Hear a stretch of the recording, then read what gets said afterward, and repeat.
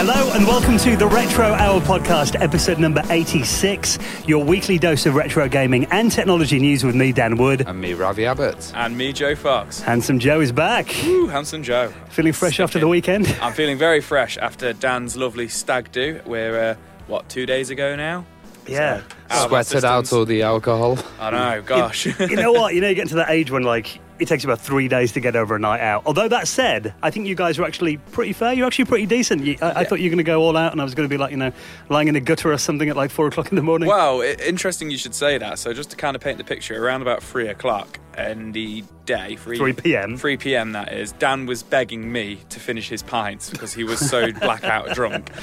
Little did he know Don't announce that. There was shots of vodka going into his pints, which is very, very funny. So... See, 'cause I can't do shots. No. Never can. Literally, shots come back out 2 seconds after I do them. You powered through and you made it to the end of the night. Because I was quite nice to you in your stag do earlier on this year, wasn't I? You were very nice to me, actually. But then my mate Paul, who came out as well, now he got married about 3 years ago, and I was his best man, and I remember I must have made him do... I was going to the bar staff on his stag do and saying, give me your nastiest shot and give it to the... There you go. So it was a revenge. Yeah, so he kind of got his revenge on me a little bit. But what I didn't expect to be doing the next morning with a rather banging hangover, I've got to admit, is wandering around a pretty cool game shop that we came across in Leeds. Yeah, so we kind of went retro game hunting, which was quite funny. You know, we live for the retro. And what was the name of the shop, Ravi? Oh, it was... Cash to Convert? Convert to Cash. Convert that was it in Leeds. It was quite a nice shop. It was insane. You found CDI games. And there was so many different systems there. They had old Atari cartridges in the cases. I don't usually see them in the cases loose. Some interesting finds in there. Massive NES collection, massive Game Gear collection as well. So usually when you kind of see these retro shops, it's all Mega Drive and SNES. But like you say, there was a lot of CDI. Really interesting shop. Yeah, I think I came away with about 8 CDI titles. Yeah, you got Wayne's World, didn't you? That's cool. We can't go to a city without looking at the retro stores. No, absolutely. I did get Alone in the Dark, though, which is a pretty good game. Oh, did you? Yeah, I didn't know that. They're only about £5 each as well. I think the find of the day had to go to you, Mr. Abbott. Yeah, I found a Honeybee controller, which is the famous one for the Amiga, which is about £100, and that was £9. Yeah. And then also Speedball 2, which is for CD32, which is usually a high price tag. That was also £9. So I was just looking around here, Ravi, and I heard... Well, what got me, as I didn't know what was going on, I was looking at the NES games, and Ravi's buying some stuff at the till, and Dan looks really stern, and he's talking out the side of his mouth that's a really expensive piece of equipment right there. And I'm like, what? And Ravi's just like, how much for the Mega Drive controller, mate?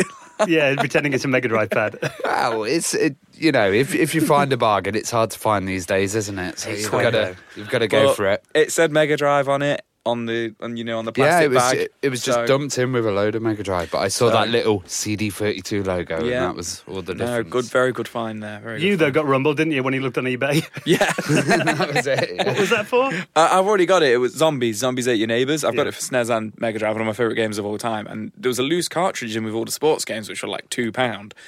And I was like, let me just kind of test the water. And I took it over, and he was like, where'd you get it from? And I was like, that shelf. And he was like, oh, okay. And then he goes on eBay and he goes, I'm not going to be funny, mate, but I'm going to have a quick look on eBay. And I'm like, oh, what? It's kind of annoying when stores do that nowadays, but, they've got to see the market, haven't they? So. Yeah. Well, you scored yourself about 150 quid worth of stuff for about a tenner, so you did well. Yeah. I'd probably spent that much on drink, but... Yeah, very true, exactly. True. So it was a top weekend, and then obviously, first show of September now, isn't it?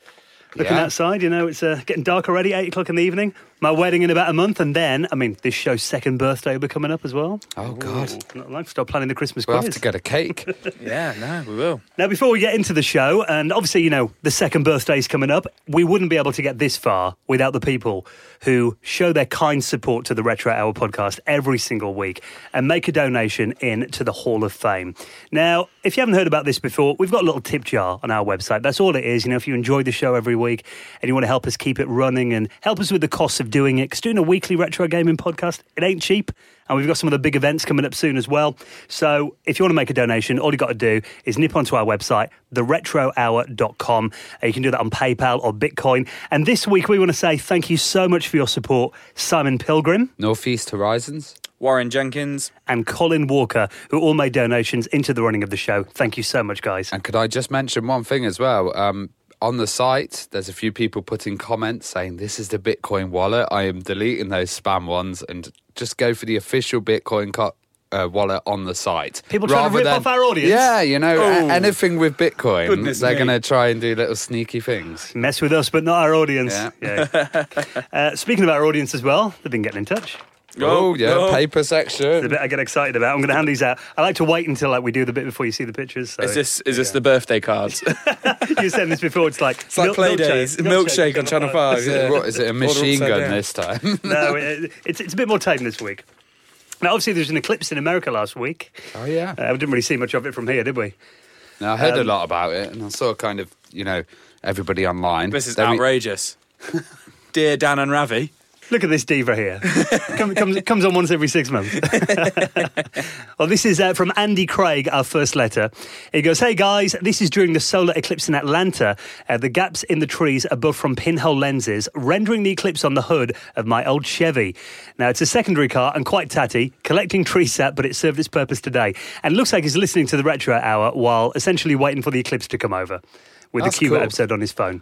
And wasn't this eclipse like once every 50 years or something? It was a massive time period. Well, yeah, they don't come around very often. Do you remember, we had one here in 1999. I remember that one, yeah. Because I didn't live in Nottingham then. Did you see much of it here? I remember seeing it, but at the time we lived kind of out in the country, and I remember seeing it. I remember it quite well. Yeah, I was on a canal boat, and we had those little glasses from the newspaper. Yeah, we had the was glasses looking from the at newspaper as well, yeah. I think then that I was actually really up north, like Northumberland. And we were waiting for it, and it just went a bit cloudy. So, a bit of an anticlimax. Look cool, this one in America, though, and obviously Andy was there watching it. And he goes, thank you guys for your hard work and making great shows. This bit here got me thinking, I was like, what? He goes, I haven't heard Dan's robot voice lately, so feel free to let it fly. It was a great laugh in the earlier episodes. Did I have a robot voice? I think maybe a bit of processing may have turned you slightly robotic at some point. I don't recall this. This is Dan Wood. Yeah, so I might have just been hungover, I'm afraid, Andy. So apologies. I don't remember what it was. I'll do it again. We had a robot voice at the talk in play, didn't we? Did we? For 1 second, yeah. You were asking a question and you suddenly sounded like a Dalek. If he's referring to that, he's a big fan. Thank you very much for your letter. Thanks for getting in touch. And Raymond Montalban, he's next. He goes, hey, boys, you two always refer to... Sorry, Joe, you three always refer to how much retro is in vogue at the moment, and it seems it is a global phenomenon. Now, there's a place called 1982, it sounds like it's the name of a cafe or a bar, on King Street near University of Sydney in Newtown, Sydney, Australia. Essentially, this place, if you look at the next page, he sent a picture here, wall-to-wall 80s and 90s memories, old-style arcade machines, board games. There's even an authentic RSI-inducing arcade version of Teenage Mutant Ninja Turtles, complete with a joystick for that Leonardo that only sensed left, right and up. Down didn't work. That place looks so cool. Like, the wall is also made up of kind of comics and, old school art and maybe game covers as well. And there's a Simpsons arcade there as well, isn't there? I was literally just looking at that. This looks like a sick little bar. It does, yeah. And it's always those machines I remember, when you go to the seaside when you were a kid. Yeah. They were quite similar, those two arcades, really, weren't they? They were like both four-player games and you could get all the family around them. Absolutely, yeah. Yeah, classics. And our last one this week is from Philip Stiff. He goes, hey guys, I've been a listener to your podcast and various YouTube videos for just over a year now. He's from Winnipeg in Canada. He mentioned he'd like to see pictures of listeners' retro setups. Now, he's got loads in his setup here. He sent about 2 pages worth of pictures. Everything in there from the Wii, Wii U, PS2, 3, 4, N64, Dreamcast, various versions of the DS, Game Boy, 3DS portables.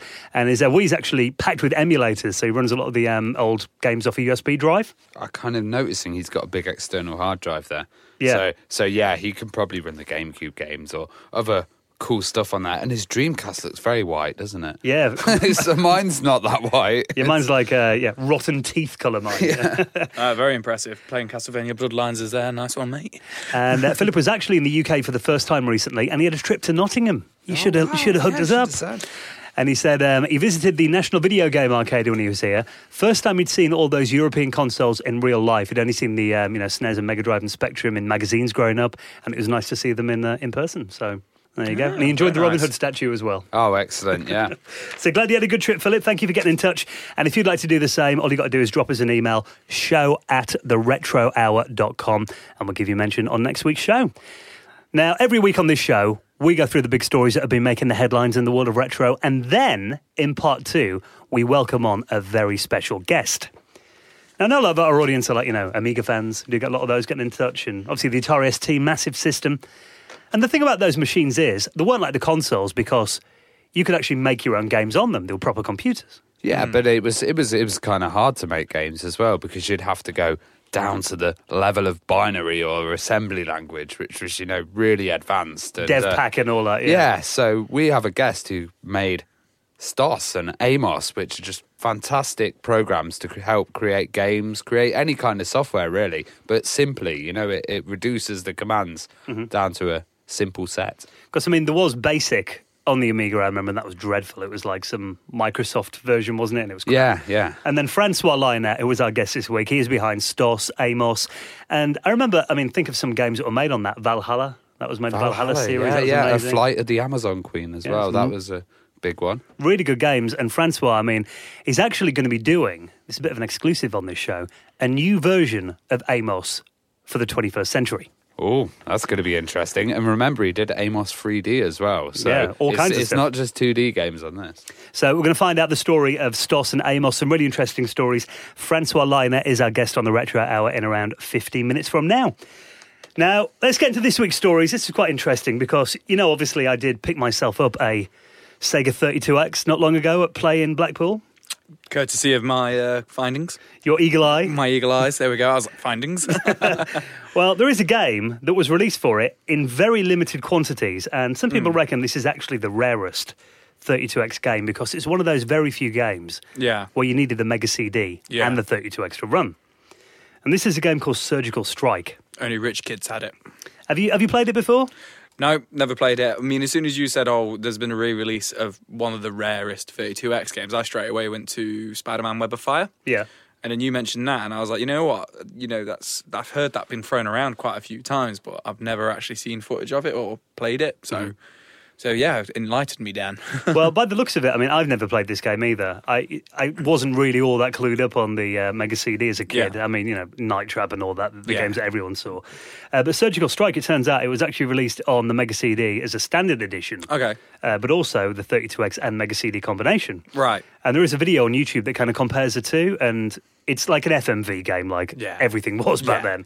But the quality of it actually looks really good on the 32X version. Yeah, I'm looking at looking at the footage of it, and really it just looks like early PS1, like the intro to the video, like the polygon graphics on there would just, kind of look like early PS1, but whereas usually when you kind of look at the CD, 32X games and CD games, Sega CD games, they do look like just very crap, very blotchy and not on par with, PS1 kind of thing. So it's quite impressive, really, to know that's coming from a disc and a cartridge at the same time. It kind of reminds me of Command & Conquer look, the military FMV. Yeah. Like intros, Kane's Wrath and all that. So I wonder how much of this is actually rendered by the hardware and maybe pre-rendered just, streaming video. Yeah. Because I think the 32X could actually do much nicer quality and bigger resolution videos. So I think, interesting way around it. Yeah, it could be a case of they've got the FMVs playing from, the digital side of it from the discs, and then, the actual gameplay maybe coming from the cartridge. I don't know. And they might have filmed it later as well, because we had the guy on from Night Trap, and he was saying, that was a lot older title, so converting that may have been a different quality compared to the later Yeah, absolutely, because games. Night Trap was actually made for, I forget the name of the system, but it was a videotape system in 1989, wasn't it? So converting that, wouldn't have looked very good. So, well, what's really weird about this is, I spotted this on Reddit, and it's on Atari Age forum as well. And they're talking about the fact this game has been re-released in limited quantities in Brazil only. Now, obviously, Sega, still got a really big following, hasn't it, in Brazil? Yeah, but I didn't think the CD systems would have a following. I thought it was more the cartridge kind of based ones, and just because everybody's got composite TVs there. Well, I'm looking here at this site, and you can order it. People can order it from anywhere in the world. Yeah. All you got to do is transfer $59.99 US to this PayPal address, and there's actually a few pictures of the box they've printed up and a big stack of CDs. But the thing is, I mean, a lot of it's kind of written in like Spanish. So I'm looking at it and I'm like, I can't really figure out exactly what's gone on. Portuguese if it's Brazilian. Portuguese, Sorry. okay, apologies. It's all right. But I'm looking at this and I'm like, is this an officially sanctioned product, or is this a guy with a nice printer and he's doing some CDRs? Interesting, because obviously I forget the name of the company, but there was a Brazilian company. Tech Toys. Tech Toys, that's it. That got all the rights to like Sega Mega Drive games. So it'd be interesting if it's got anything to do with Tech Toys. But by the sounds of things, from what you've just said, it could genuinely be a guy with a nice printer. Yeah. Or it could be that they don't have the rights in that country. It could be like, he doesn't have universal rights to distribute it and just has the rights in Brazil. Yeah. So what is quite interesting, though, maybe leans a bit more to that theory, is you can actually download the ISO and the bin and queue file if you want to burn your own for free. Okay. On this site as well. So I imagine if it was the original kind of team behind it trying to sell it physically, they probably wouldn't put it out for free. But it's quite interesting. Whether someone will even bother to track that down all these years later, I'm not sure. But if we find out any more about it, I thought it was quite cool that one of the the rarest game for the system, someone's actually give it the attention of putting it out again on a physical product. It's pretty interesting. So Hardcore fan. yeah, absolutely. And talking about things from the past that have come back, now I never thought I'd see this headline. Do you remember Thalamus? I do a bit, for the C64, but they did a few Amiga things as well. Yeah, they were a pretty famous company, from the late 80s to the early 90s. I did stuff on the Commodore 64 and the Amiga mainly. Hunter's Moon was one of their most famous games. And that was I actually had to refamiliarise myself with this. I remember a friend of mine had that when I was a kid. And it's a shoot-'em-up game, but it's actually it's a relaxing shoot-'em-up game. A relaxing shoot-'em-up game? How's that? It's just you kind of float along and you get these little cells of stars and you've got to go through black holes and stuff. Oh, okay. And it's got some pretty funky music and stuff. And they're quite an innovative company. Rob Hubbard did a lot of the Commodore 64 soundtracks on their games. Cool. And, going a bit later on, there's stuff like Creatures and Creatures 2 on the Amiga and C64. Creatures even got to the CD32 as well. I think, that was going till 94 or something with the Amiga. Yeah, well, it was around that time. I think they went to about the mid-90s. Also stuff like Nobby the Aardvark. I'm sure that was one of your favourites, Ravi. It sounds like an Otis rip-off, that one. Hawkeye, Delta, lots of games from back in the day. Venom Wing on the Amiga as well, they did. Now, the thing that's happened recently that's got everyone excited is, now it turns out Thalamus are back as a digital company. Oh, cool. So do you think they'll be visiting some old IPs or creating new ones? Lined up or? Well, there's a Kickstarter coming up that's going to launch in October. Okay. A Facebook page just kind of popped up randomly about a week ago. Yeah. And sort of teaser trailer that came out on YouTube. Now, what they're going to be doing, there's an article here that Neil's put up on Indie Retro News. And he kind of expands it a little further. It turns out they've got plans to revisit a lot of these classic games. Hunter's Moon is going to be the first one, that kind of relaxing shoot-'em-up game I mentioned. And they're going to be doing a remastered edition of that for the 21st century. Now, the Kickstarter for that's going to launch on the 29th of September. But it turns out they've also got plans to do Kickstarters and revisit other games. But interestingly, he mentions they're going to be doing platforms like the Spectrum Next. Going to be putting games out on that, and maybe some cartridges as well for the older machines. I just love that all these old companies are either coming back and with, Hewson, for example, he's got his son running it. And, it's like the legacy's still there and it's still in people's memories.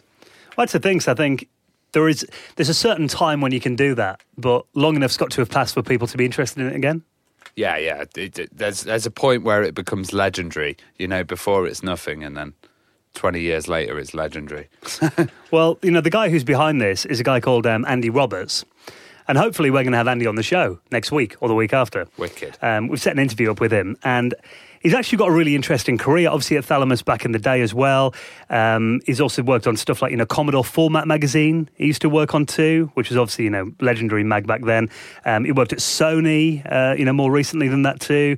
And he's actually behind the Kickstarter to remaster a lot of these games on cartridge. Oh, great. We're going to get some tasty info there. Yeah, so look out for that. And, it's cool to see a legendary company making a comeback again, isn't it? Definitely. So the more info we get, we'll keep you updated. I'm sure we'll get a lot more of Andy on next week's show. And this is quite interesting. Do you remember Bubsy? Yeah, I like Bubsy. Everybody gives Bubsy a lot of hate, and I never had an issue with him. I had Bubsy 1 for the Mega Drive, and... I always remember it being a really, really difficult game. Yeah. One-hit kill and all that jazz. But, I just kind of got on with it. You just do your thing. You just play it. You get what you give it and get on with it. And, he got a lot of hate for no reason. So is he back? He's back, is he? I don't even remember it. Well, it kind of got maybe a bit lost in that kind of slew of like animal-inspired platform games that came out. Dude Animals, like Awesome Possum, and the rip-offs of Sonic. Yeah, Super Frog on the Amiga. I remember Zool as well. Cool Spot. I remember there. To be fair, he was like more of a standout one than some of the others. Obviously he was never Sonic, but I would say compared to some of the others, he stood out a little bit more for me. He'd always do these puns as well, wouldn't he? Like, like, this is a catastrophe, stuff like that. So, well, the reason we're mentioning it is Funstock Retro have actually done a little feature. It's called WTF Wednesday, say they. And they're looking at Bubsy 3D. Obviously, there was kind of that era when everything had to kind of change into 3D when the PS1 and the Saturn and that kind of came around. And I think there was Bubsy. I remember Bubsy on the Jaguar. And that was kind of a Alice in Wonderland inspired game. Yeah, that was the one which was just on Mega Drive and SNES as well, like in true Jaguar fashion. But yeah, it's just kind of a bizarre looking platformer, really, with no real sort of theme. Like every single level is just something different. But then obviously the transfer to 3D, Bubsy 3D has kind of got one of the. It's very notorious, isn't it? Well, it's called Forbidden Planet. Nice. So this came out in 1996, and they've kind of covered it because, I mean, obviously Bubsy, he hasn't got a good reputation in general for being, that much of a good platforming character. But the 3D attempt really did kind of... kill him. Yeah. I was like, if you're looking at it, I mean, it was kind of typical of those early 3D games where they hadn't nailed the controls. Yeah. They had to try and put it into 3D. They didn't really know how to make that transition and make a platforming game. So, I mean, you got to think until like Mario 64. I was literally about to say it was pre-Mario 64. And Mario 64 really was just kind of like the blueprint of a good game. If you can nail the controls like these guys have and nail the camera, then, you're going to have a decent kind of 3D game. But before that, people were just kind of going in blind and just trying to work with something which had never really been done before and failed miserably, unfortunately. And it had that problem with the camera as well that a lot of early 3D games did, where the camera tried and follow you, but then it gets stuck behind a rock or, you couldn't see what was going on. It was really weird. It was like this kind of sense that you have to release a new 3D version of an old title. You can't stick with 2D or you're going to be irrelevant. Exactly. And, you look back now and there's quite a few highly regarded 2D games that kind of came out in the late 90s, but they're rare as hell. These are like the top kind of like priced games because of nobody bought them, and back in the day because they're like, 2D, that's nothing. Like I remember being in the school ground and just being like, oh yeah, this is 3D, and that kind of phase of like, before I became a teenager, really thinking like 3D, all it was about was graphics. Yeah. Well, so many people felt the same. Being an Amiga fan, we never got any of those 3D titles, but a lot of the ones went onto the PC. So like Simon the Sorcerer, which was one of my favourite games. Simon 2 was just fantastic. Is that the talkie one as well? Yeah. Simon 3D, oh my God, it was just absolutely awful. Well, speaking of Amiga ones, Lemmings, you remember Lemmings 3D? Oh, well, you had to rotate that. Why did they redesign it? Lemmings, the one format that's successful. And it's strange, because now with Sonic Mania, they're going back to 2D and... that was kind of a false start with Sonic as well, wasn't it? I think that's quite interesting that you'd bring that up, because it's kind of like, really, in terms of 3D games, a lot of people, they only, and even then a few people debate it, but really Sonic Adventure is really the only successful 3D Sonic game, whereas with Mario, they don't really have to do that because they nailed it. So yeah. Well, then the next Mario game is going to be 3D, isn't it? Odyssey. Right, exactly. That's kind of the spiritual successor to Mario 64. Really, looking at it. That was such a leap, such a quick leap as well. Because if you look at the time it took for Nintendo to go 3D with Mario, and the time it took them to go 3D with Sonic. Yeah, it was like Sonic was twice or three times as long. 2001, I think, wasn't it? It came out. Yeah, I mean, obviously we got Sonic Jam, but that just had the kind of like the overworld game, which is in 3D. What was a racing one? Sonic R as well. That was kind of 3D from the back, wasn't it? But it wasn't actually a proper Sonic. Sonic Adventure, like you say, it's like, is it 2001, 2000, something like that. Yeah, but it was like they tried with was it Sonic Extreme on the Saturn, wasn't it? And like which never. You can see those on YouTube and stuff. But I remember. Do you remember Flashback? Yeah. Yes. That was a great game. And they tried to do Fade to Black. or something. Yeah, the one that came out on the PS1. And I remember being really excited. Yeah. Because I love Flashback. Yeah. And Another World, I loved that as well. And then when I played that, I was like, couldn't even get around the corner without dying. It was I remember playing the demo and I was like, how do I sidestep round the corner? It was so bad. Road Rash 3D, that was awful. They all had Thunderfies. It's giant bodies. You know what? We're sat here praising Nintendo, but Castlevania 64 was on the Nintendo and that was a flop. Yeah. Bad controls. I mean, I liked it. I guess have a problem with it, but I guess it depends on the experience of the publishers with 3D. Yeah, absolutely. A lot of the really failed ones were also guys that were really stuck in the 2D world. Well, obviously the thing that got us talking about this just then was Bubsy. And this little trailer landed about 6 weeks ago. Is that it landed? World hunger. Nuclear proliferation. Reality TV. None of those horrors compared to yarn ball deprivation. Bubsy's back. Oh. I've been waiting to settle this score since 1993. Now, to be fair, I mean, this got announced at E3, back in June, and it's called Bubsy, The Woolies Strike Back. And I think, looking at this, it's he's taken the mickey out of himself. Yeah. And the developers are. Everyone knows the reputation of it. But looking at that, it actually looks like it could be a pretty good game. If you check out this trailer, it's kind of, 2D, kind of nicely rendered from the side. Yeah. A bit like kind of Yoshi's Woolly World and that kind of stuff. So I think this could actually work. But if you look at this, the Funstock retro article I mentioned, if you scroll down, there is possibly the greatest exchange that's ever happened on Twitter. I saw you tweeted that earlier. That was quite good. So Bubsy's actually tweeted at Sonic the Hedgehog, going, "Oh sure, Sonic, now you return my phone calls." Sonic replies, he goes, "Sweet sauce, is that really you? You're signing tweets like letters in the 90s. Yo, Mega Man, you need to see this." And then all these characters talking to each other on Twitter. It's That's brilliant. Yeah, it's very bizarre. Bubsy and Sonic making Rick and Morty references. Yeah. Very, very odd. But very modern.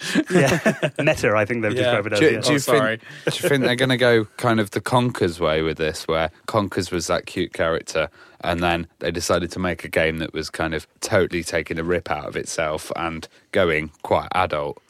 Well, Bubsy was always a bit sarcastic, wasn't it? Yeah. You killed him and he'd insult you or something. He was a little bit on the line anyway, considering it was 93, so... Yeah. So, looking forward to that. Yeah, I think welcome back, Bubsy. All's forgiven. It's been long enough, surely. Let's give him a second chance.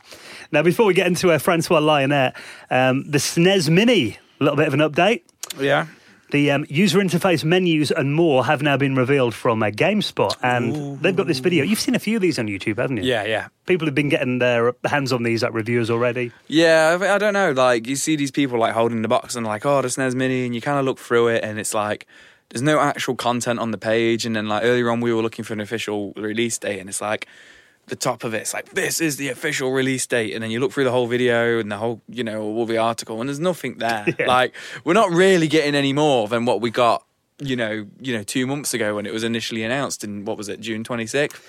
Well, this article here, and it's a video, it's by GameSpot, so I assume this is legit. And they're saying it's just over a month until the SNES Classic Edition will be out. And I've heard that October 5th is apparently the Japanese release date for the Mini Famicom. But the menus on it, as you'd expect, it kind of follows on from the NES Mini. It looks very similar. It looks very Mario Painty. Yeah. You know the actual menu system. The icons and stuff. Yeah. But again, it's just, you scroll through all the games and stuff like that, and they're all nicely presented, as you'd expect. They've got nice music playing, and I think it's just kind of what I expected from it. Yeah. And you're excited to get yours, are you, Joe? Yeah, I'm, to be fair, it's quite interesting because there's only a couple of games on there that I don't have already. But I'm super excited for it. I never got the NES Mini. I sat on that and then really regretted that. So I made sure I didn't sit on the SNES and got it straight away. So I'm super excited for it, just to have that nice piece of retro hardware, and that nice box and some actual controllers for it. So I'm super excited for it, but it's just very frustrating to be when is it actually coming? I've already paid for it. I want it now. I just want the Mega Drive, a decent Mega Drive. Yeah. It might be a while till we get one of them. Well, you never know that, they might have took the feedback on board that we were hearing about a couple of months ago now. Yeah, maybe. But what I think is cool is, I mean, we've all got emulation packages, and there are some really slick ones out there as well. But actually looking through just how nice this list looks and how well presented it is, I mean, it's so Nintendo looking It's at that, just a nice package, Yeah. isn't it? And, really, like, for just somebody who doesn't really know a lot about retro or whatever, if you just put that in front of them and just say, you know what, here's 20 or so amazing retro SNES games, knock yourself out. Yeah. Just hours of fun. And I'm sure they're going to crack it like the last one, so you can have every single game on there. I remember they got up to 100. Yeah, they got up to 100 games on the NES Mini. Really? So, I've heard, yeah. I mean, some people have been saying it's actually the same hardware as a NES Mini. Yeah, so they could probably just crack the firmware Wouldn't surprise straight me. away. Yeah. Probably logged out a bit more, I imagine, after that. But what do you think? N64 Mini next year is now? Oh, totally. Oh, and yeah. that Gonna place your bets? I'll get. But Yeah, it'll happen. Right then, guys, thank you so much for checking out episode number 86 of the Retro Hour podcast. We'll be out again next Friday. By the way, if you do listen on iTunes, please do keep, your 5-star reviews. We're always, appreciated, aren't they? Oh, definitely. And on Stitcher and any other format, because there's so many strange kind of podcast apps and stuff that wherever we are, we'd love reviews. Yeah, helps get us up the chart. Click that 5-star button, or 3, if you're not feeling that generous. it all helps. So we'll be out again next Friday. You can get it from your favourite podcast client or our website, theretrohour.com. Keep your emails coming in as well, show@theretrohour.com. And are you ready for this week's special guest? Totally. Let's get back to making those games on the Amiga and the Atari ST. I remember getting pretty much every version of AMOS off like magazine cover discs. Yeah, and also every PD game I would ever buy for 50p in the back of a magazine would be AMOS. Yeah. Some amazing stuff written with that. So let's find out the story. François Lionet is our special guest this week, and we'll see you next Friday. Ciao. Thanks for listening.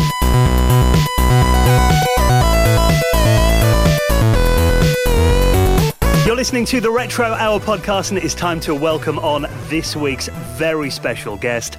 Welcome to the show, François Lionet. How are you? I'm very well, thank you, Dan. Now, great to have you joining us. Obviously, we're going to get some really interesting stories about AMOS and STOS, those legendary game programming languages that a load of our listeners will remember. But I thought, first of all, it might be quite nice to get a bit of background on you. I mean, what was your first experience with a computer then? Where did it all begin? Do you remember the first time you used one? Yes, I bought a Ohio Scientific Superboard 2, which was a main board with a keyboard and a cassette output and video output, so for quite a cheap price at the time. But the problem was that this computer was absolutely unknown in France, so I had nothing except the badly photocopied manual. I started to make games in BASIC, and then it was too slow. I made my assembler, and then I programmed them in machine language.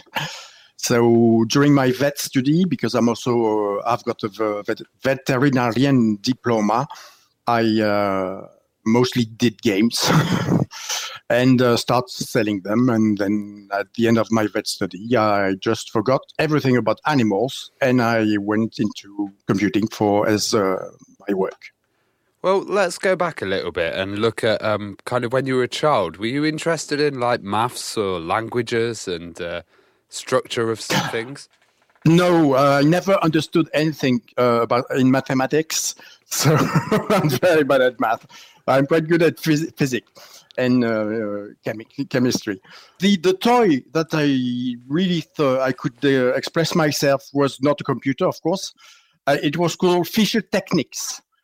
It's a German assembly system that is miles better than Lego, that are always hated because they always break. So for a kid that is like me with big gestures, it's not fun to break. So it was very well designed with engines, motors, gears, and everything fit perfectly, and it was stable. And I created so many stupid machines, like the machine that pulls the water flush, pull the flush in the toilets, or distribute soap, powder soap, or fill up my glass of my toothbrush with my toothbrush. So when I was in the shower, it was slowly pouring into the glass, etc. You automated your whole home. Yeah. Well, the problem is that I didn't have enough part to make several machines at the same time. So each time there was no backup, there was no cassette or the drive, so I had to dismantle them. So let's talk about games then. I mean, were you into like arcade games? Did you used to go to the arcades and play them? Yes, of course. I remember a Defender that I really loved. So yes, I did. And actually, my first game, Driver, my first commercial game on the Auric One, is an adaptation of a game that I saw at the fair. So what interested you in kind of creating games yourself? Did you used to draw them as a kid, or have an idea of creating a board game or a computer game? I think that's what I dive into is programming.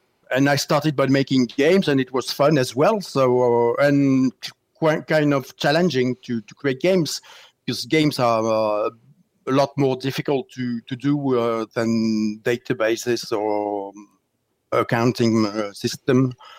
Games has to be the right speed, with the right display, and the right behavior, and everything. So it's more difficult. So I always say that people who can program games can program anything. And being seen from above by serious programmers is kind of frustrating. Well, you mentioned the Auric One, and that was quite an interesting platform to make games for. Why the Auric One then? Because it was much more popular than the Spectrum. You had the Spectrum in England, and we had the Auric in France. Looking at both machines, I think I did the right choice. Even if it was a small computer, it didn't look as cheap as the Spectrum. That's always been the thing that I rejected in the ZX81. So yeah. I don't like this kind of look and the rubber. Yeah, coding on that keyboard wouldn't have been very nice, would it, on that Spectrum keyboard? No. Yeah, the recession machine. When you first started using BASIC, what did you think of it? I liked it. It was very simple, but very slow. Yeah. And basically, I never knew any other language than BASIC, so it was my beginner's language, and that's it.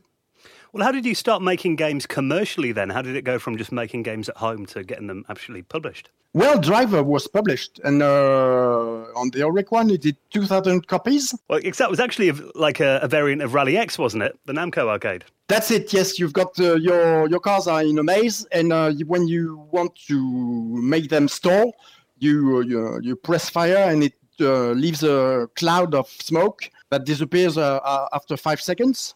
And your goal as the player is to reach the 4 flags at the corners without being hit by the cars. And you've got a small map on the bottom right. Well, another game you did on the Auric One, I'm not sure how you pronounce it. It's either Bomby X or Bomb YX. Yeah, this one was a good one. It's actually in BASIC. Yeah, I did it in 1 week. It's a Snake game. Yeah, an early version of Snake. Yeah, there was none on the Auric at the time, so I did my version of Snake, which was quite playable, and sold the whole lot for I think was 2,000 francs, which was good money at the time for 1 week. And then obviously that game blew up when the Nokia came out, didn't it, in the early 2000s? But you were there 15 years earlier. You were also involved in Space Adventure Captain Blood. I hear it's a forgotten classic. Yes, and this is a good memory. So Captain Blood was very, very popular in France. I don't think it was as popular in England at the time. In certain countries it was the big success of the year for the IST. Yeah, that had some unique features as well, like it changes the player interface as the game progresses. Yes, and the language to talk with the alien based on icons is a very clever idea. It was a really cool game. And it was made by Philippe Ulrich, who was the scenarist, and Didier Bouchon, who was the programmer.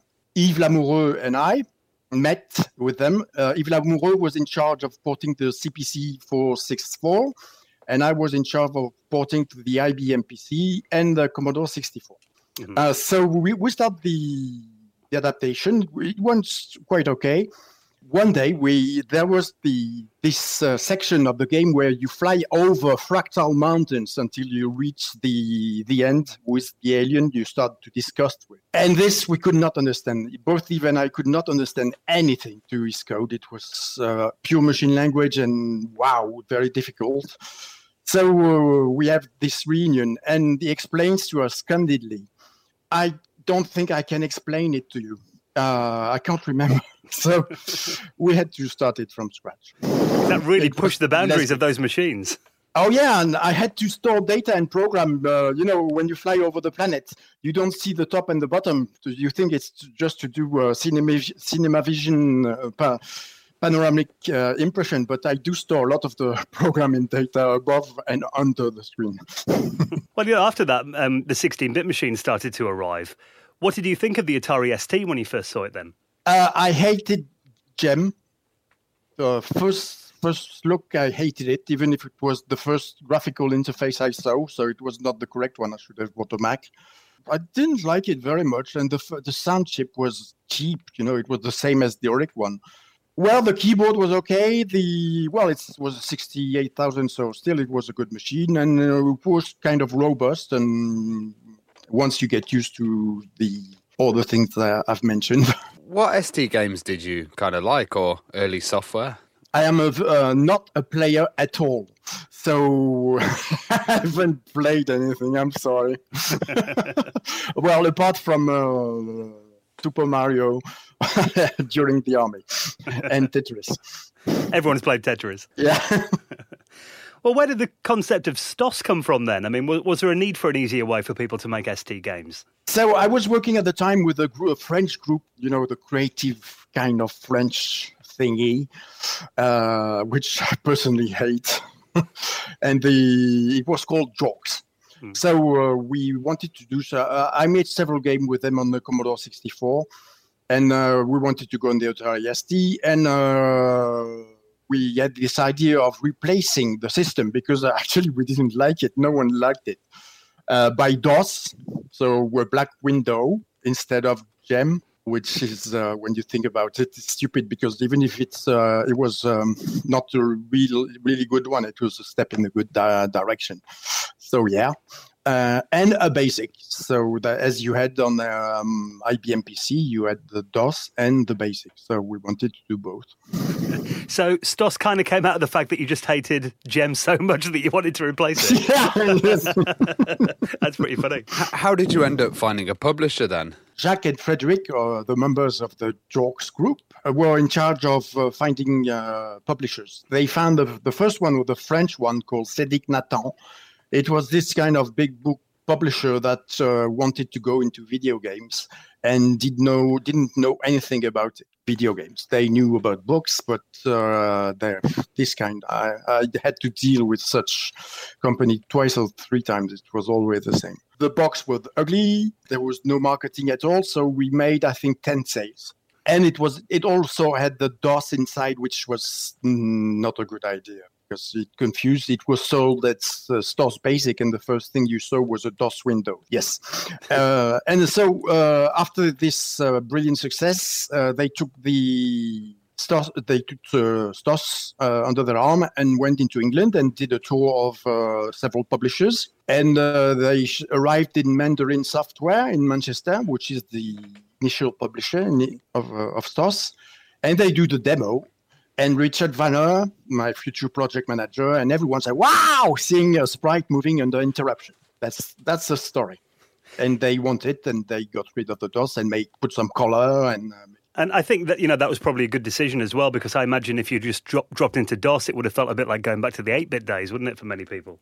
Yeah, and it was total contradiction of the simplicity of BASIC and the complexity of a DOS command, and scary also. So no, it was not at all good marketing, and they had the right decision. Well, when they did start to market it properly, I mean, there were some really impressive games that were showed to market STOS, including there was like that Breakout clone on the back of the box, and there was the shoot 'em up game Zoltar and Bullet Train.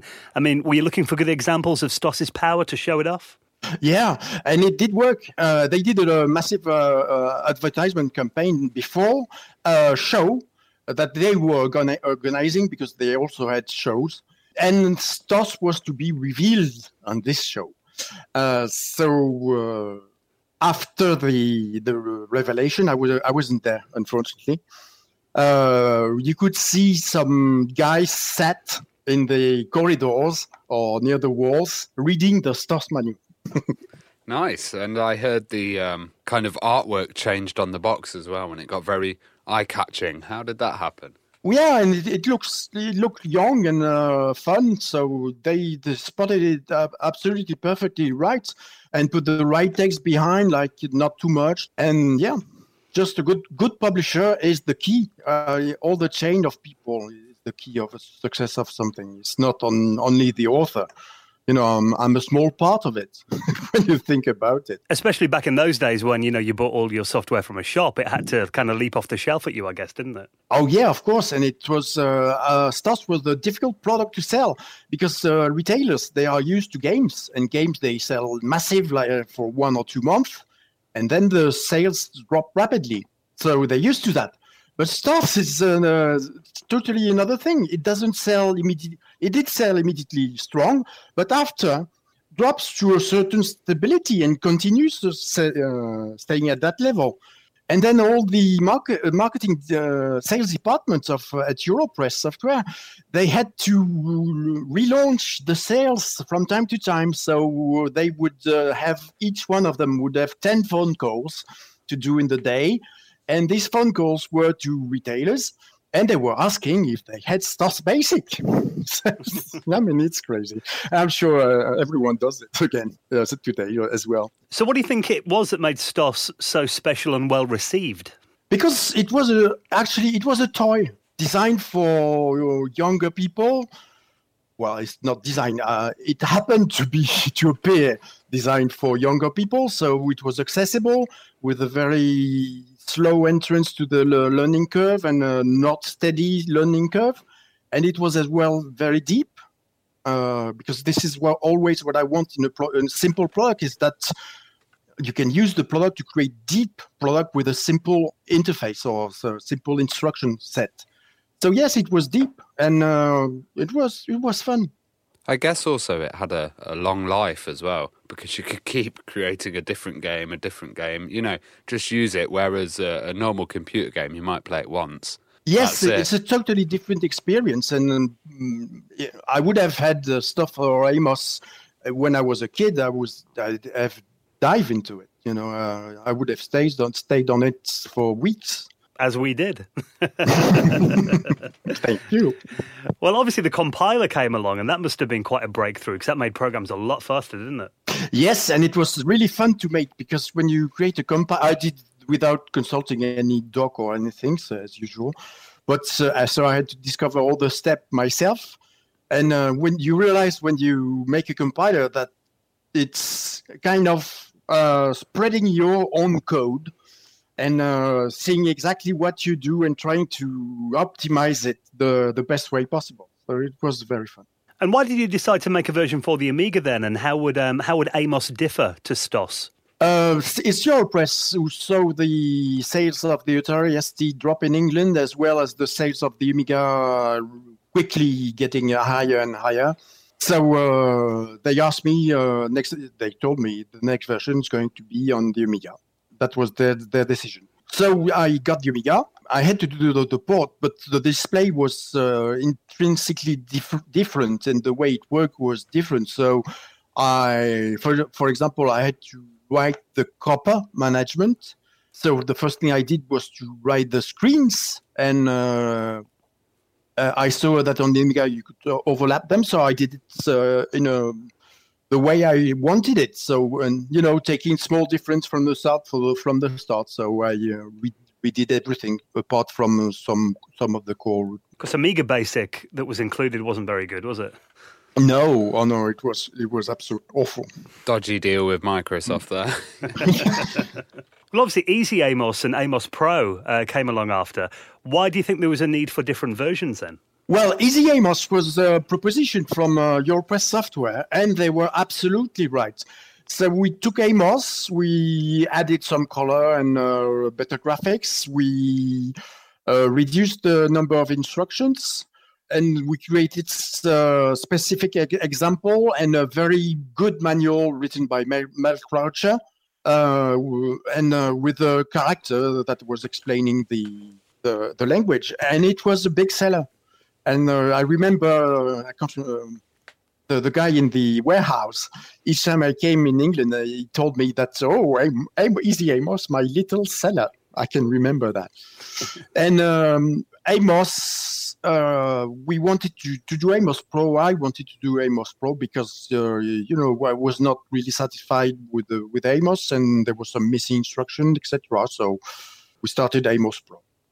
Basically, Amos Pro is the big mistake, because Amos doesn't have to do anything professional. So it should have been called Amos 2 or something like a revival or something like that. But Amos Pro was certainly, I think, responsible for less sales. Oh, wow. Yeah, because that was always a version that, everybody wanted, but obviously it was the higher price version as well, wasn't it? Yes, well, yes, we don't remember how software was expensive at that time. And when you see that people hesitate to buy a $1 app on their phone, Yeah, it's a long way for software. Well, around that time, obviously, you didn't develop STOS anymore. I mean, were people kind of upset about that, or did people just kind of move on? Well, if they were upset, I didn't know about. So certainly, because if they told me, I would have done a few things on the Italian. They didn't want Amos to be late, so I knew that the sales were getting down, and that's it. It was a product, and moved to the next. Were there any plans to do a PC or a Mac version? No. People in the Europress office, Europress being the second name of Mandarin software. So some people in the office were really not happy about not having Amos on PC, and started Libamba, who was a fabulous programmer and a nice person. And so he started to program a basic on the PC called Dark Basic. So it was a hidden project at Europress, so dark.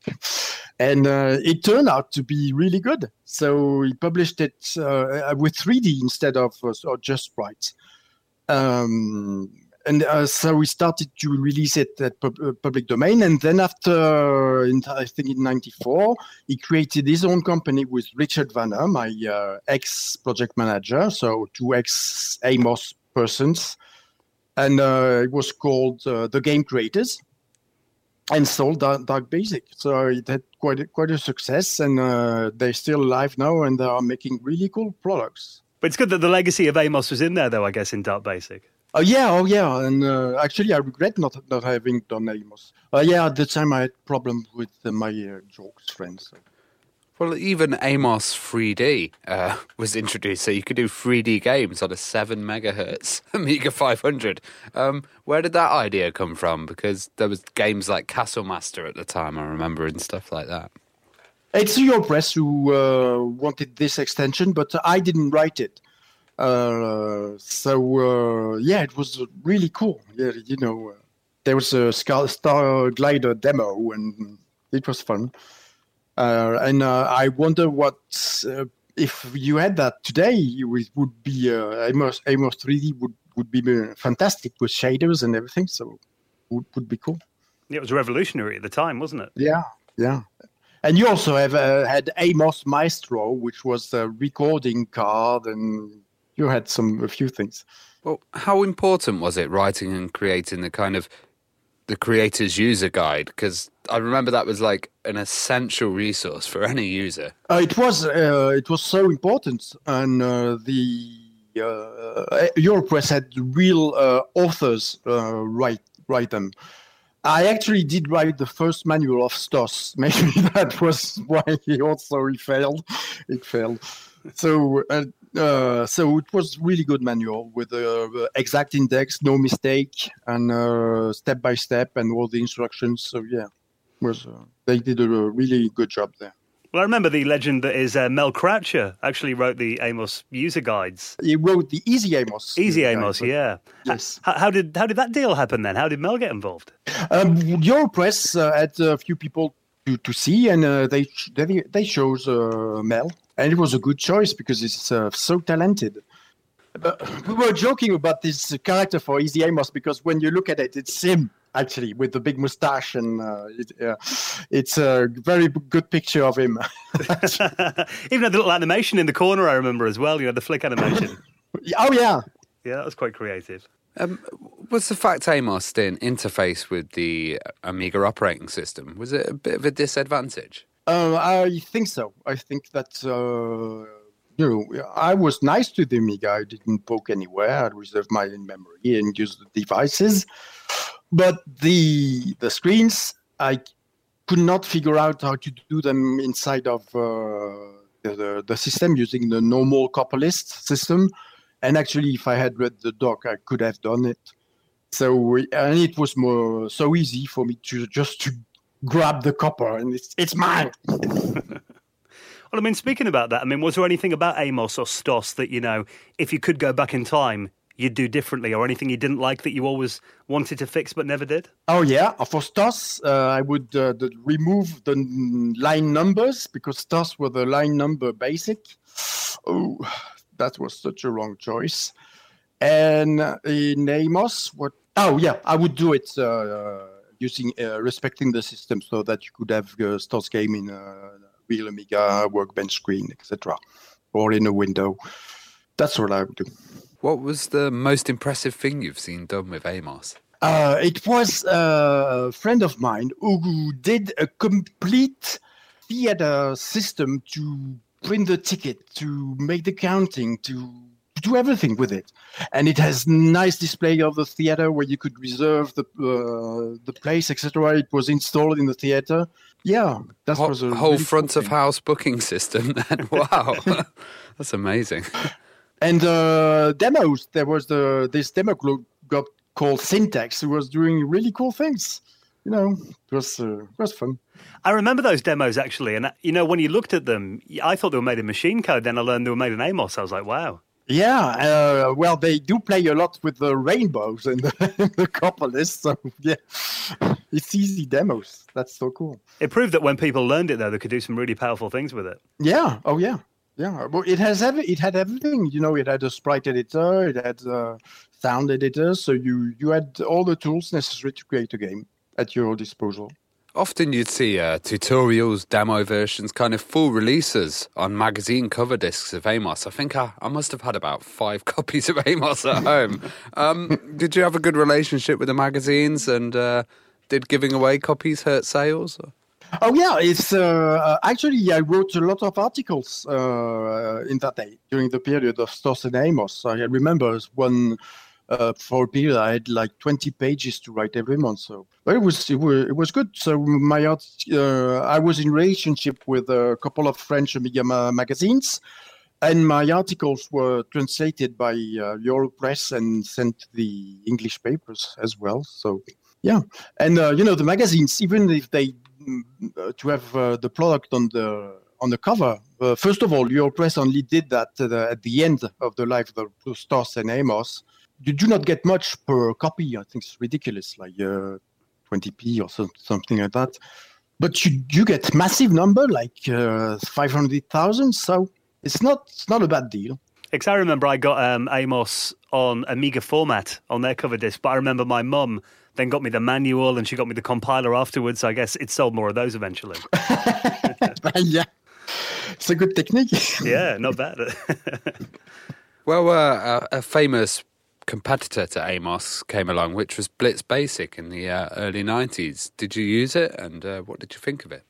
I used it, I discovered it, but I never used it, of course. Come on. Yeah, well, it was German Qualitat, but I don't think the author is German, actually. But yeah, it was very different.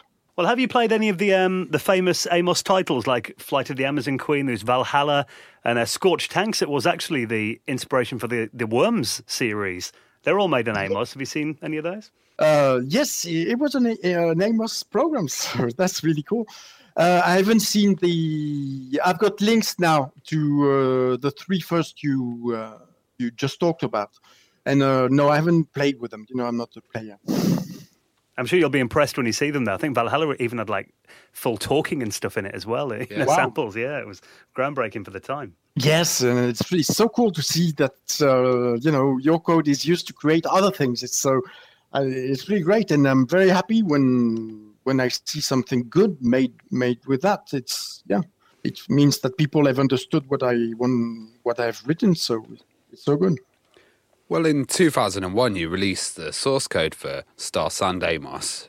Why did you do this? Because some people were asking for it, and I didn't care about this code being public, and people could do whatever they want with it, or just have a look at it and say, "Oh my God, I can't believe it worked." I don't care. So have you still got the source code for Easy, AMOS and Pro, and any plans to release them at any point? The source code, I don't have them anymore. They used to be on an Amiga optical disc, and it broke and I got rid of it. So no, I don't have the source code anymore. Oh, it's gone. But it was very, very similar. Easy AMOS was very similar to the code. On my part, it was very similar to the code of AMOS. So do you still get any messages from people saying like, hey, I'm using STOS or AMOS? Yes. And about every 10 days, I got someone who contacts me, he's seen me on Facebook. And usually they say thank you because they really enjoyed the AMOS when they were younger.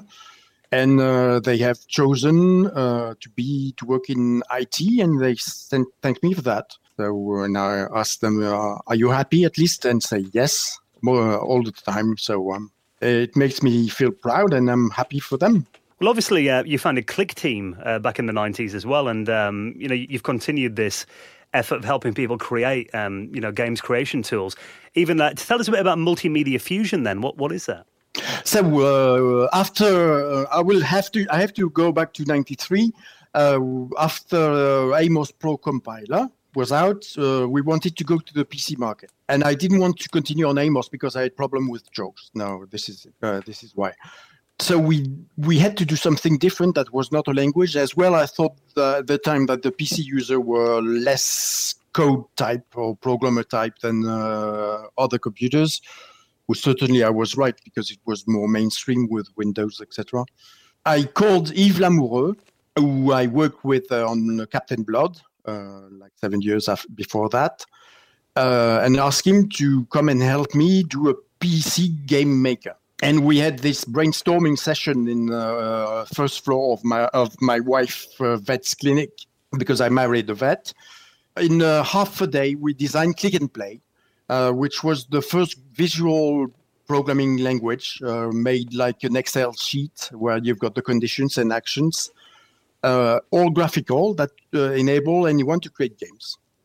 So it was a big success. Click and Play has been translated into 20 language and sold in the USA by Maxis, the makers of SimCity and The Sims, but they were independent at the time. And I met them, they're fantastic people. So yeah, Click and Play was a success. So after that, we did the Game Factory.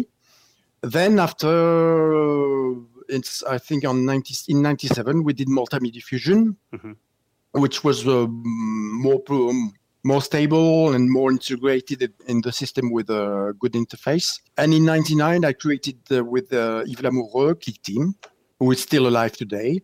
And we carried on Fusion up to 3 years ago when Click Team Fusion was released. And it's the new product, which has got cool things like physics engine and nice stuff in it. I was going to say something, some interesting stuff come out of the Click Team engines. Even Five Nights at Freddy's series was made on that, wasn't it? Yes, it was. I discussed actually with Scott Corton, the author. It's really a fantastic guy. And, he was making Christian games. He's very believer. And he was making Christian game in his room, and they were not selling. So he wanted to change radically. That's quite a change. He made... he made Five Nights at Freddy's, and it was a massive hit.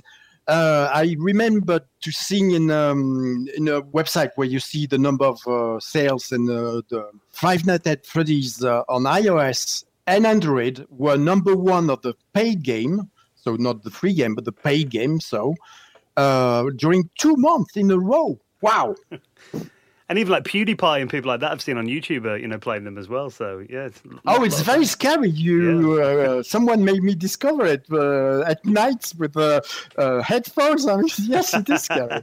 I think it's an ideal game for that kind of Twitch audience that are watching when you're live streaming, because the guy playing it or the girl will just get really scared, and then all the audience get involved, and and it builds up the panic. It's very good.